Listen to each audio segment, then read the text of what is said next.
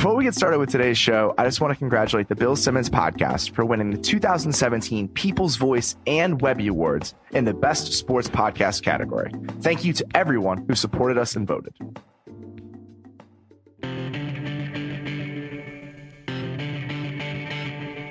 Welcome to the Ringer NFL Show.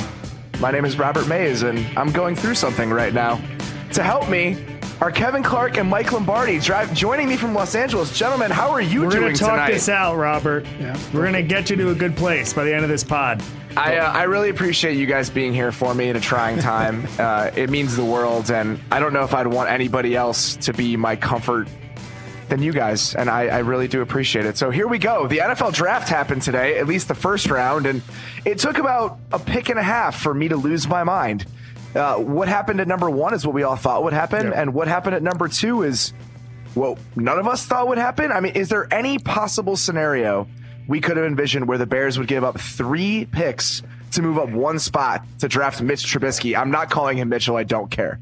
Mike, how shocked were you by this? I was really shocked because, when they put all the money in Glennon, you figure, okay, fine, maybe they'll take Nate Peterman in the second round, or, they'll fall in love with someone else and they'll try to restore their defense and try to get something better. But, clearly San Francisco was in the driver's seat. I mean, San Francisco took all the benefit of the fact that Cleveland loved Trubisky, and maybe there's another team that loved Trubisky as well, and that everybody was trying to utilize that San Francisco pick. And John Lynch really ended up having just to hold an auction, and he got the best of both worlds. He gets Solomon Thomas, and he only has to move down and collects picks from the Bears.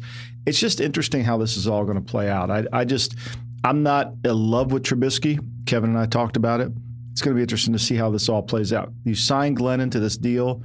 Now you draft Trubisky. You've gone from no quarterbacks to 2 quarterbacks, or maybe you still don't have any quarterbacks. Kevin, walk me through your reaction, please. I'm assuming that you just felt bad for me, but also thought this was hilarious. That would be my assumption. John Lynch has been in the NFL for like 45 minutes as an executive, and he already figured out how to fleece people. Yeah, it's incredible. Like, this is a bad statement on the current crop of NFL general managers, that Ryan Pace was just like, here's 3 picks to move up 1 spot.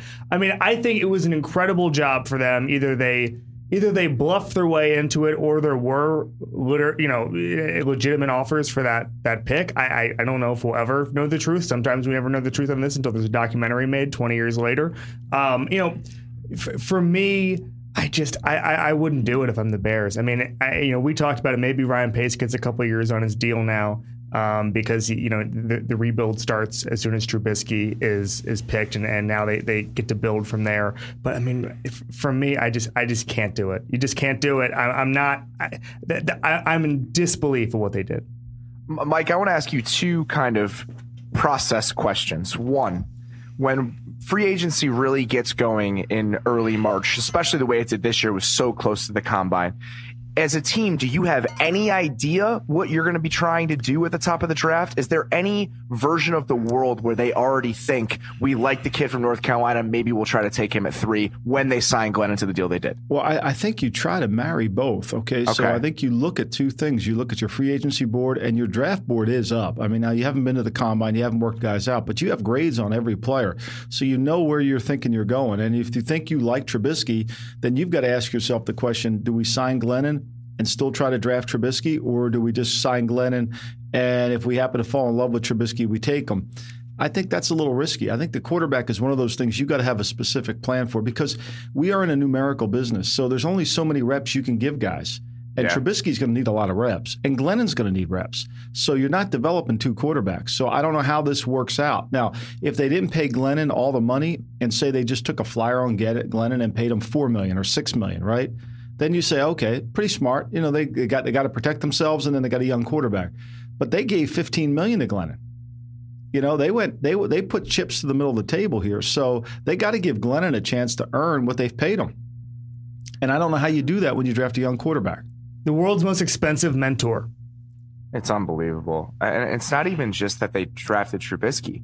I mean, that's one thing where I feel like there's no plan in place whatsoever. But the fact that they gave up their 3rd and 4th round picks this year, this is not a team that's one Mitchell Trubisky away from being a contender. It's just everything about it drives me fucking insane. I'm sorry. It's just been a really rough hour. Or 2 hours or 4 hours. There's some reporting that you got the milkshake. The Portillo's milkshake was incredible. I have to describe this to you. It's a chocolate milkshake with chocolate cake in it. Oh my! It's all that it's the only thing that could have helped me in that moment. Did it help? Yes, it helped a little bit, but clearly I'm still pretty upset. I mean, you're gonna have to wake up tomorrow. Exactly, right? This is not going away. All right, this is not a Mitchell Trubisky. Yeah, it's right down the street, man. I can. This is not a Mitchell Trubisky Bears podcast, but I feel like just kind of extending from that, what I found most interesting about the start of the draft was clearly what happened with the quarterbacks. Overall, I feel like we had more offensive skill position players go in that top section of the draft than any of us ever would have thought. 3 wide receivers off the board by 9, both running backs off the board by 8, and then the 3 quarterbacks by 12. Mike, which of the other 2 quarterback trades would you say surprised you more? Was it Kansas City coming up for Mahomes at 10, or was it the Texans coming all the way up to 12 for Watson? You know, I think Andy Reid's coming all the way up and traded next year's 1 is pretty much a surprise. I know Houston traded next year's 1, but Houston's team, you know, they needed a quarterback. Andy's got Alex Smith going. So I think but I think Andy, look, they made no secret to this offseason about how much they wanted to improve the quarterback position in Kansas City. And I think they were determined to do it, and they went all the way up and they got a deal. The pick that shocked me, though, is the Corey Davis pick at Tennessee at 5. Sure. Like, I don't get that one there because – you know, I know Tennessee needs a receiver, but to me, there's value. It's other players there that you could use. I love Adoree Jackson. They picked at 18, but at 5, I just thought that's a little rich for Corey Davis, especially since he's coming off the injury. It's a receiver. You know, how many receivers have they drafted in the second round, whether it's Justin Hunter, whether it's, you know, the kid from Missouri, Darrell Beckham Green. I mean, it's like they've had so many of them, and yet, to me, I just didn't see that pick. So that's kind of surprised me, and that's what set everything off. The quarterbacks and the receivers going early really are what defined this draft. Yeah, it's kind of bizarre. I mean, when you think about, obviously, Jonathan Allen, there was some injury concerns. What happened with Reuben Foster was the same way. But Marshawn Lattimore is somebody a lot of people thought was one of the best 3 or 4 players in the draft. And if you're New Orleans sitting there at 11, you got to be thrilled that he's just right there for you to be able to take the best corner in the draft when it was a huge need up in blinking lights for you. Yeah, and I think what happened, Robert, was everyone realized how deep this cornerback draft was. Sure. You know, John Dorsey said it was the deepest class in 10 years. You know, basically, at one point, there was a thought there could be 7 cornerbacks taken in the first round. Look, I think people were sort of under the impression that you could get a first-round cornerback talent tomorrow night or maybe even in the 3rd round because there's so many of them. And so that's sort of why a lot of those guys drop. And you say, okay, well, maybe Denver would rather have Garrett Bowles because there's just not a lot of lineman talent. It was a supply and demand thing that we saw unfold on Thursday. Yeah, it's a supply and demand thing combined with all of these skill position players going early. So when everything gets pushed back, plus you think there's some more around, then this is what we see. I mean, Mike, would you assume that the Corey Davis thing is that they wanted to trade back and they had some intel that those receivers were going to go a little earlier than they thought, so the run may start before their pick was going to happen if they did slide back a little bit? And my instincts tell me that they probably they wanted to trade back and nobody was willing to trade with them. Sure. You know, that's a long way to go for Kansas City to go up to get Mahomes at 5. That's a long way for Houston to go to get Deshaun Watson at 5. So they were kind of in that no trade zone area. And, you know, and I think that nobody really wanted to go up to get anybody. And there was, like Kevin talked about, there was a lot of corners. So you're not trading up to get a corner because you feel like I'll get one of these 3 I'll probably get. So why trade up for it? And then the medical on some of these players really hurt. Like if Jonathan Allen's clean medically, the 5th pick probably, if he's on the board, is an attractive pick, right? But he wasn't. So you can't trade up to get him. You can't trade up to get Foster. All of a sudden, you know, the medical took over. And so, you know, I think he got stuck having to make that pick. I don't think that was the plan because Schefter reported it. Everybody's reported Tennessee was trying to trade out of there. If that, to me, was what they wanted to do, I don't think they could do it. Each of you, Kevin, I'll start with you. Was there a guy just talent-wise, scheme-wise, fit-wise that you love the pick, just coming away from today saying, I can imagine it from day one, him being a plug-and-play guy and him really helping that team? I think it's obvious, and I talked to Stanford's offensive coordinator Mike Bloomgren about this last week. He mentioned Carolina as the dream destination for Christian McCaffrey. And the reason he said that is because he's good enough in pass protection that he can survive in that offense. But then if you just want to run McCaffrey into the slot after, pre-snap movement, you can do it. And at the floor for Christian McCaffrey this year is a good 2-down back who can also be a great slot receiver on 3rd down or basically whatever you want to do with him. He has limitations, obviously. He's not going to be a great, it's going to take him a while to learn sort of NFL style pass protection, but he's decent enough. But I just think the floor for him is actually a lot higher than a lot of these guys taken in the top half of the first round. I think he's going to make that Carolina offense way better than people think. I think we could see the sort of Carolina offense we saw 2 years ago. Mike, you've talked about how you need to have a basketball team when it comes to your receiving core and your defensive backs. You want diversified talent, guys that move in different ways. And McCaffrey does that instantly for Carolina, it would seem, right? Right. No, and then when they spread the field, they're going to have a lot of guys that can make some plays. If Jonathan Stewart gives them that power back that they need to go along with McCaffrey, because they can line up 2 backs in the backfield and then slip him out and play him in the slot, there's a lot of versatility, and they're going to be in a lot of shotgun because that's what Cam likes to be in, and Cam's effective in it. And McCaffrey's very good at running from those formations, and you can utilize his skills. I mean, McCaffrey may run the ball 8 times a game, but he may catch 10 passes. So he's going to touch the ball 18 times. That doesn't count 4th down, where he's going to make some plays. So you got a 4-down player. The guy I thought was really a great pick for the team, and Tampa took no time to turn the card in, was O.J. Howard. To get him all the way down there at 19, you get a legitimate starting Y on the line, which are hard to find. Guys that can play on the line, can pass block, can run block, and then can get down the middle of the field. You get him at 19 in the draft, I think it's a great steal. That's what I would have said as well. I mean, it just feels like that's what they need desperately on that team. They have amazing options on the outside. With Mike Evans and Deshaun Jackson, you have 2 guys that do different things but are just as dangerous as one or the other. And O.J. Howard is now a middle-of-the-field passing threat, which they haven't had for years there. They haven't had it while Jameis was the quarterback. Not a slot guy, not a tight end, and he gives you that instantly. I love that one. And the other one that I can just imagine just in my mind already is Hassan Reddick in Arizona. Because you add that to to Chandler Jones, as a pass rusher. You have Matthew, you have Deone Bucannon. And what I'm thinking of when I think of Reddick is how they used Washington a couple years ago, just hammering those A gaps on blitzes and having just that really twitchy athlete in the middle that also gives you some pass rush help. I just feel like it fits really well with what they like defensively. Yeah, I think Reddick was a top 10 player. I mean, Reddick or Corey Davis, for me, I would have taken him. Reddick or John Ross. I'm sure that Paul Gunther, the defensive coordinator of the Cincinnati Bengals, is saying, like, wait a minute, we just drafted a receiver. I need linebackers here. I need some defensive help.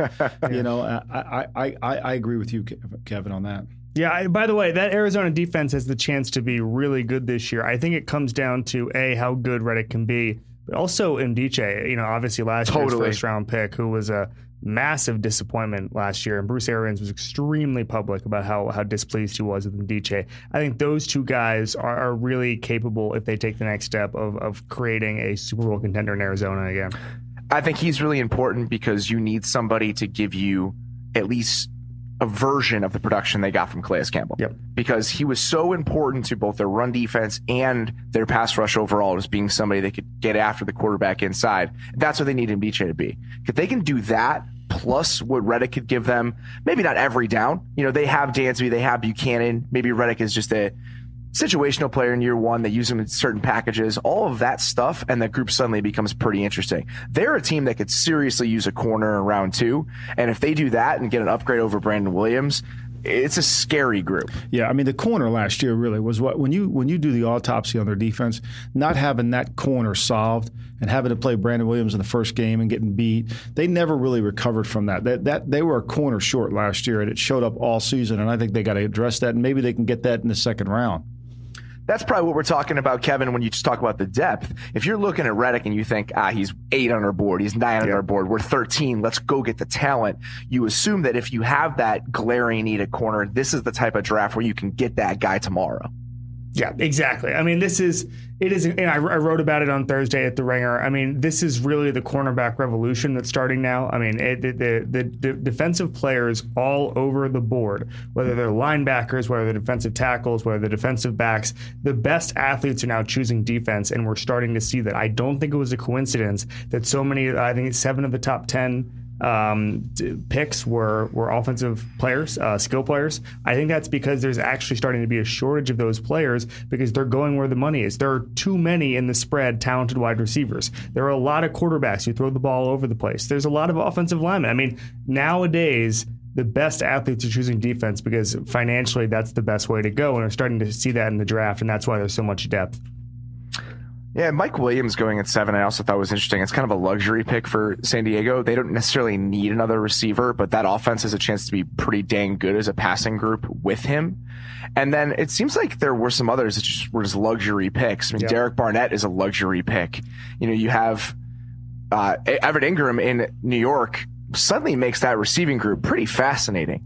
If you think about him, Beckham, Brandon Marshall, and Sterling Shepard, we're cooking now. I mean, that is a really terrifying I just don't know how you get them on group. the field all at the same time. I mean, because if you don't think Ingram is a true tight end, is that the concern? Yeah, I think he's a big inside slot receiver. Blocking is tough. So he's 234. You're not going to put him on the line and play him at wide. Now, what it could mean is they're going to play some more 12 personnel. They're going to be more in 2 tight ends. But now Shepard's sitting down. Now you're going to sit one of those receivers down, and I think that maybe they'll start to do that. I mean, Ingram's a really good player. I just didn't get the fit here. I didn't really understand it because he's a big slot receiver, and I think Shepard's a really good player. And I think that with Brandon Marshall, and then of course you got Beckham, there's no way you can put you're in 4 receivers basically, and then now all of a sudden Kevin and I talked about this today. Eric Flowers is nobody's helping him on the edge. Yeah, that's a good point. And spoiler alert: Eric Flowers needs help on the edge. Yeah, I mean, more help for Eric. I mean, they have weapons in New York, but the problem's still going to come down to blocking. And if they can't get the defense to count to 5 Mississippi, it's going to be hard to get the ball to any of those guys. Yeah, absolutely. And you've seen teams do that before, but most of those teams don't have a tackle that's such a liability. You think about the offense that the Jets ran a couple years ago where it was more or less not a single tight end. I mean, they used 4 receivers, even if the 4th guy was technically a tight end. And that offense just isn't exactly what New York wants to do. And it's probably not something they should do when you consider how much of a liability Flowers is. Yeah, there were a few of those, but that was probably the biggest head scratcher. I mean, because I really thought that the Giants could have been a Super Bowl contender next year if they made the right pick there.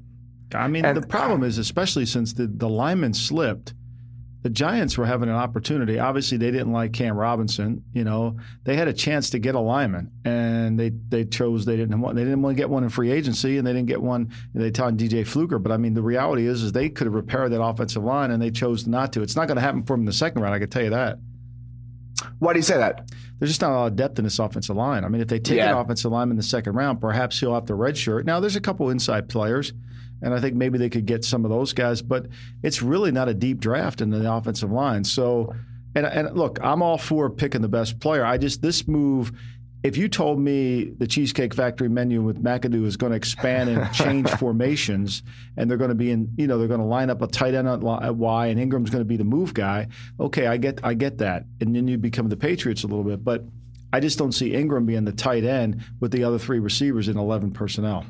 Yeah, you have to lean on him as a blocker. It becomes problematic. Right. Going through the next 2 picks, I feel like, in a way, they were some of the most surprising ones of the draft. Gary and Conley going at 24, when you consider the rape allegations from earlier this week, just the timeline of it all. Yeah, I mean, you've got to be right. You've got to be perfect with the call. And I think, there wasn't a lot of time to be right and be perfect with the call. So there's a risk here.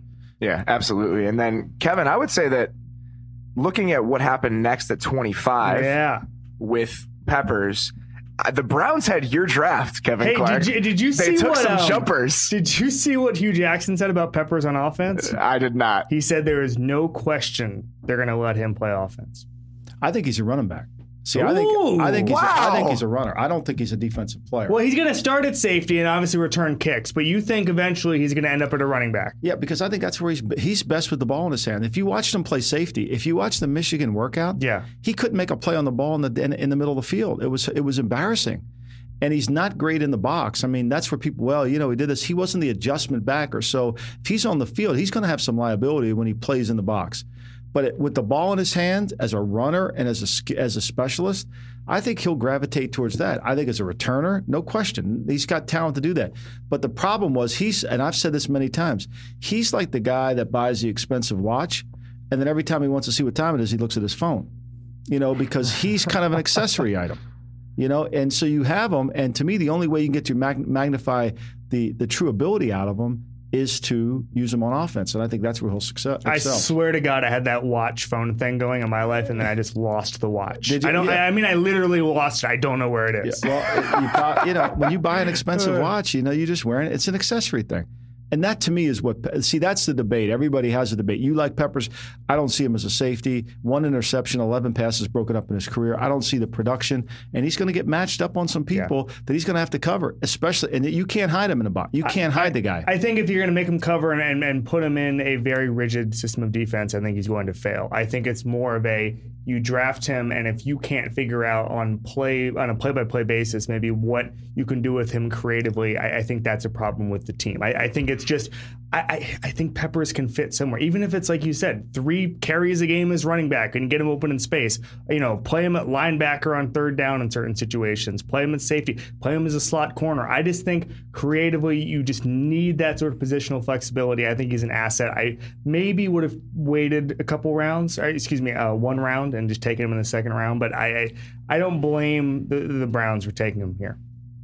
I mean, when you look at what the Browns added, what they really did was just add 3 uber athletes. Yep. I mean, 3 guys that just move around absurdly well. And, they need good players. And Kevin, I know you love the idea of finding good players by finding the best athletes and figuring it out later. That's what the Seahawks do. I mean, it's what a couple of teams have done recently, and it seems to work out just fine. So, 3 first-round picks in a single draft is just kind of crazy. To reveal that I was drafting for the Browns tonight? No, it's not a bad time. All of my guys went there. It was going to come out eventually anyway. Yeah. All right, before we get out of here, Mike, who are you most looking forward to tomorrow? Who do you find most intriguing about where he's going to go, where he might land? I think Cam Robinson, the offensive lineman, I think it's going to be interesting to see where he goes. I think that because it's such a bad offensive line draft, it'll be fascinating to see how that all plays out. I think the corner situation, I think that certainly is going to play here. And then the McDowell, the Michigan State defensive lineman, I think there's another guy that I think he's, people talked about him maybe at the bottom of the 1st round. So look, it's one thing about this draft. There's a lot of players that are good. It was almost like a 2nd round draft all the way through it. Yep. I really hope some of those corners fall a little bit, because if that's the one thing that could make me feel a little bit better about the Bears haul is if they get a starting corner tomorrow somehow. They will be picking for the rest of the draft, so it's all I have to look forward to. Here's what I think. I think we're going to have a Zeke Elliott, and obviously the Jaguars are not going to make the playoffs next year, but I think there's going to be a Zeke Elliott, Dalvin Cook thing going on next year where, Dalvin Cook is going to be the Jordan Howard. He's going to be the 2nd round pick. He's going to be just as good, but I think that and there's going to be a debate for years to come. Do you pass on the guy in the top 5 and wait for the 2nd round? I think Dalvin Cook is going to be a great, great value pick for whoever gets him tomorrow. I wrote about this week, and I wrote about it today, actually, just the idea of what you need out of a running back to draft him in the top 10. And if you're redrafting the 2007 draft, you take Adrian Peterson in the top 5, the same way that a team just did with Leonard Fournette. But you need him to be Adrian Peterson for it to be worth it. And that bar is so incredibly hard to clear that who knows? I don't know if he's going to get there, but if he does, that's the only way that you draft him as high as you did, especially with the other guys that were on the board. Well, he may not get there with the ground game, but he could get there in the passing game. And I think his passing game skills have to come out to make him worthy to be the 4th pick overall. I think Peterson was so dominant with the ball in his hand as a runner, and back when he was picked, there was shotgun, but it wasn't like the way we are now. Sure. But now everything's in shotgun, so Fournette's going to have to prove A, he can run from shotgun, and B, he can help in the passing game, because if he can get out there in space against some of those little defensive backs, he'll be dynamic. I think he's underrated as a pass catcher. The way they used him at LSU, I thought he looked competent enough, and there's really no way to know in that offense whether the guy is impossible. being held. It was a 9-on-7 offense. I mean, they might as well just eliminate they should have played the game from the hash marks in. Oh, the state of LSU football. It's always great. All right, guys. I think that's all we got. Really appreciate you helping me through this. I'm forever indebted to you. Better? No, not even a little bit. I don't even feel almost a little bit better. What was the reaction in Chicago with this? Oh, my phone melted. I'm not kidding. I got 7,000 text messages in like a 30-second period. There was a liner on the block for the cake shakes. There was a lot of WTFs. There was a lot of what the hell. There was a lot of it was awful. And I'm not surprised, and I don't blame people. it's not as if I think Mitchell Trubisky is going to be a bad NFL quarterback. I don't know the answer to that. It's that when your process is terrible, it doesn't matter even if the results end up being okay. It's still frustrating as we move through it. And the process over the last 3 months has been indefensible in my mind. That's where I stand. Well, that's a good way to end the night then. All right, guys. Thank you very much. We'll be back tomorrow night for a little bit more of this. And please go read all of the reactions we're going to have on The Ringer tomorrow. Read some of the stuff we wrote this week. Kevin wrote about the corners. Danny's written about all of the top players in the draft. I wrote a profile about TJ Watt this week. We have a ton of good stuff. Please go check it out. And as always, we really appreciate you guys listening.